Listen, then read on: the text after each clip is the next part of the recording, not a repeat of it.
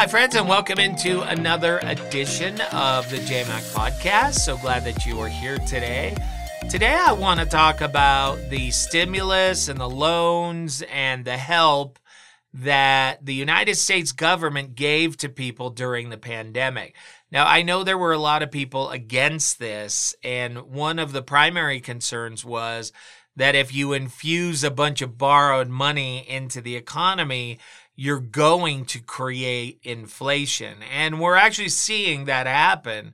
Part of the inflation that we're seeing right now is absolutely due to that infusion of cash. But even knowing this, and me being somebody who is on the conservative side of the aisle and not wanting the federal government to dive in and get involved, believing that these are typically states' issues, even for me, it was a surprise that, lo and behold, I supported all of these programs, and I supported going into debt to help the country, because my feeling was that if suddenly people are fired because the businesses aren't making as much money, if they're kicked out of their homes because they can't pay their rent, if they lose their unemployment benefits because the clock has expired on those things, that if all of those things happen at one time, we're going to see this country fall into a deep recession, if not a depression. And when you have the federal government shutting everything down, then I believe it's the job of the federal government to help you survive in the meantime. So it was a little bit mixed for me. I don't like handouts.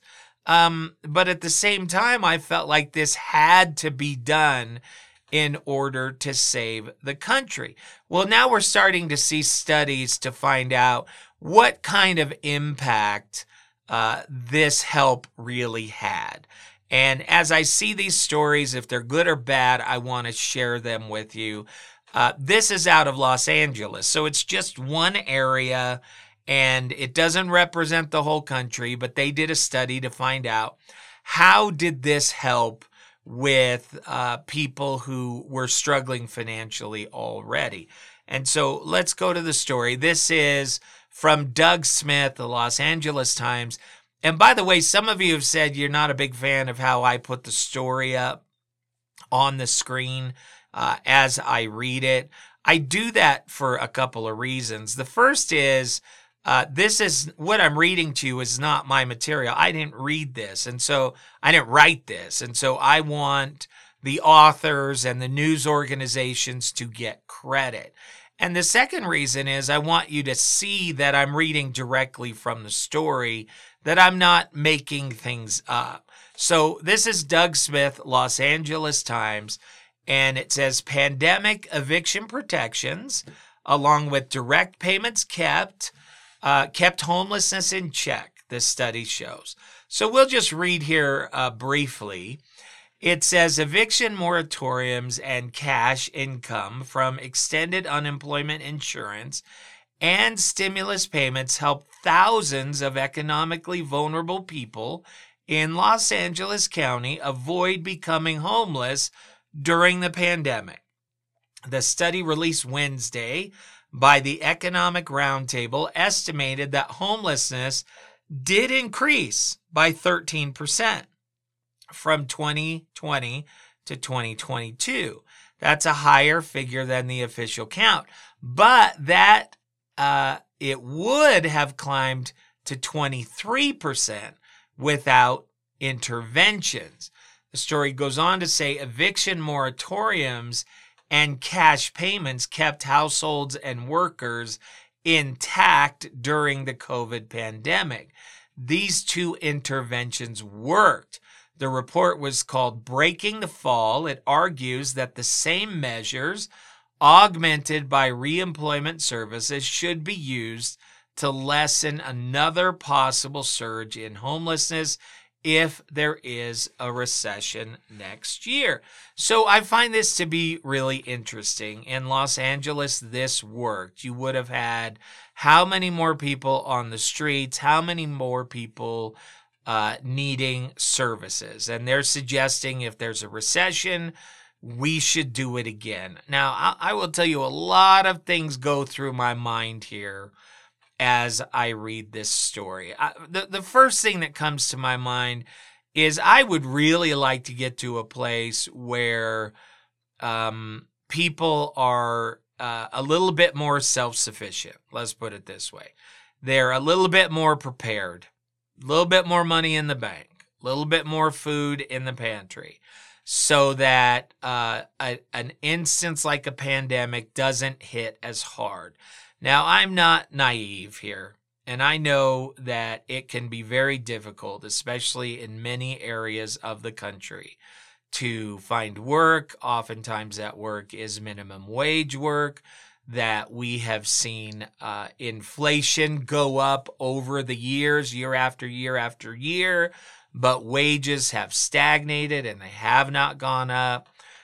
One of the side effects of the hiring crisis was suddenly Taco Bell was hiring at $15 an hour when minimum wage was $7 an hour. So it kind of forced wages to go up.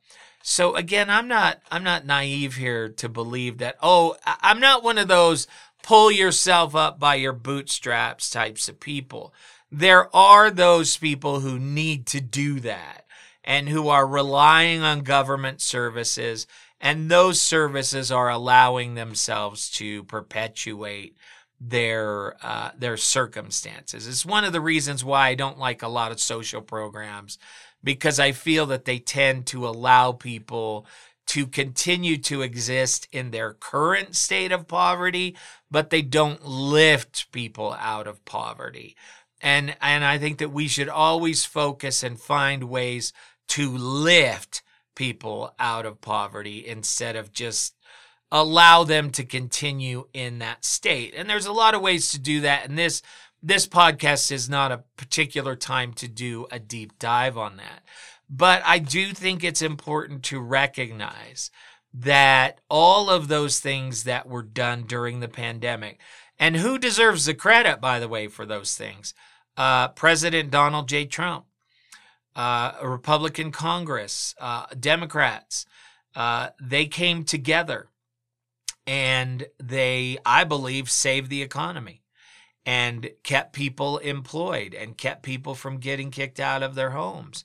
Now, there's going to be some effects of this that could be far-reaching, because if you had a bunch of people who were not paying their mortgage or not paying their rent, and now the pandemic is over and those moratoriums are over, if they're not able to return back to the same wage or higher wages or the same jobs, then you could suddenly have a massive housing crisis where people are underwater dramatically.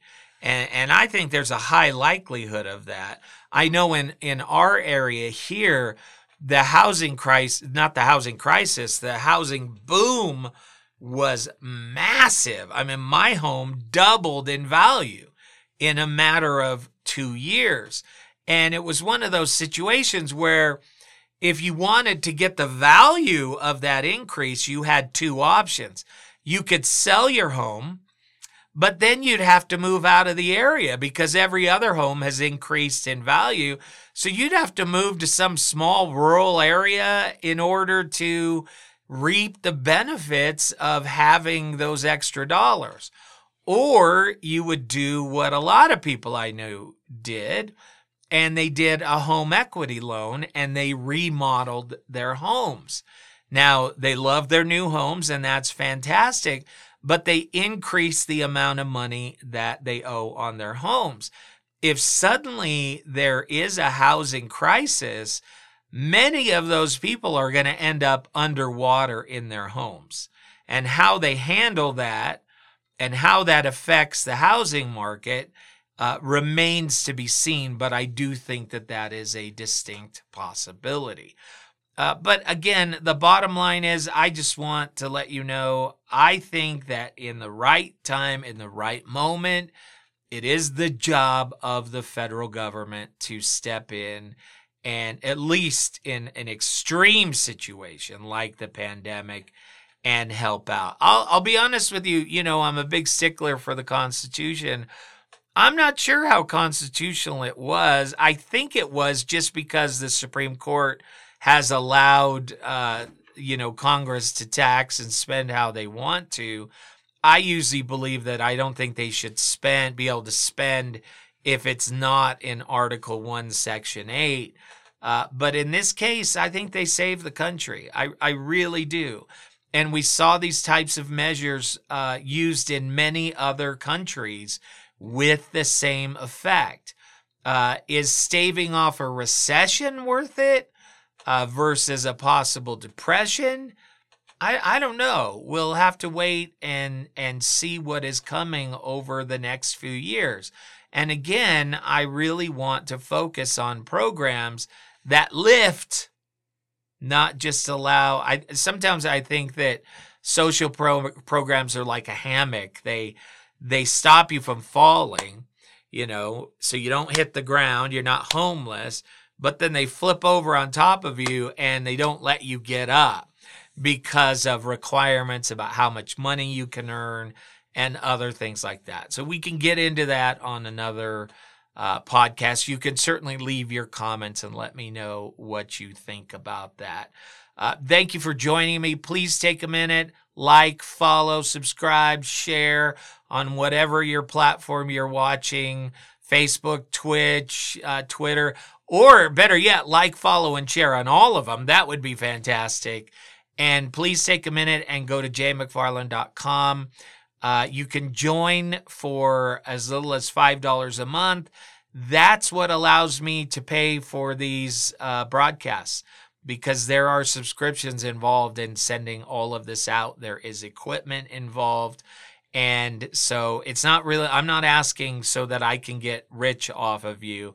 I know that these are hard times. They're hard times for me. So I'm asking so that I can continue to bring these concepts and these ideas to you. So if you can, great. If not, at least take a moment and like and share and follow. That will help me out. With that, my friends, have a wonderful day. I'll see you soon.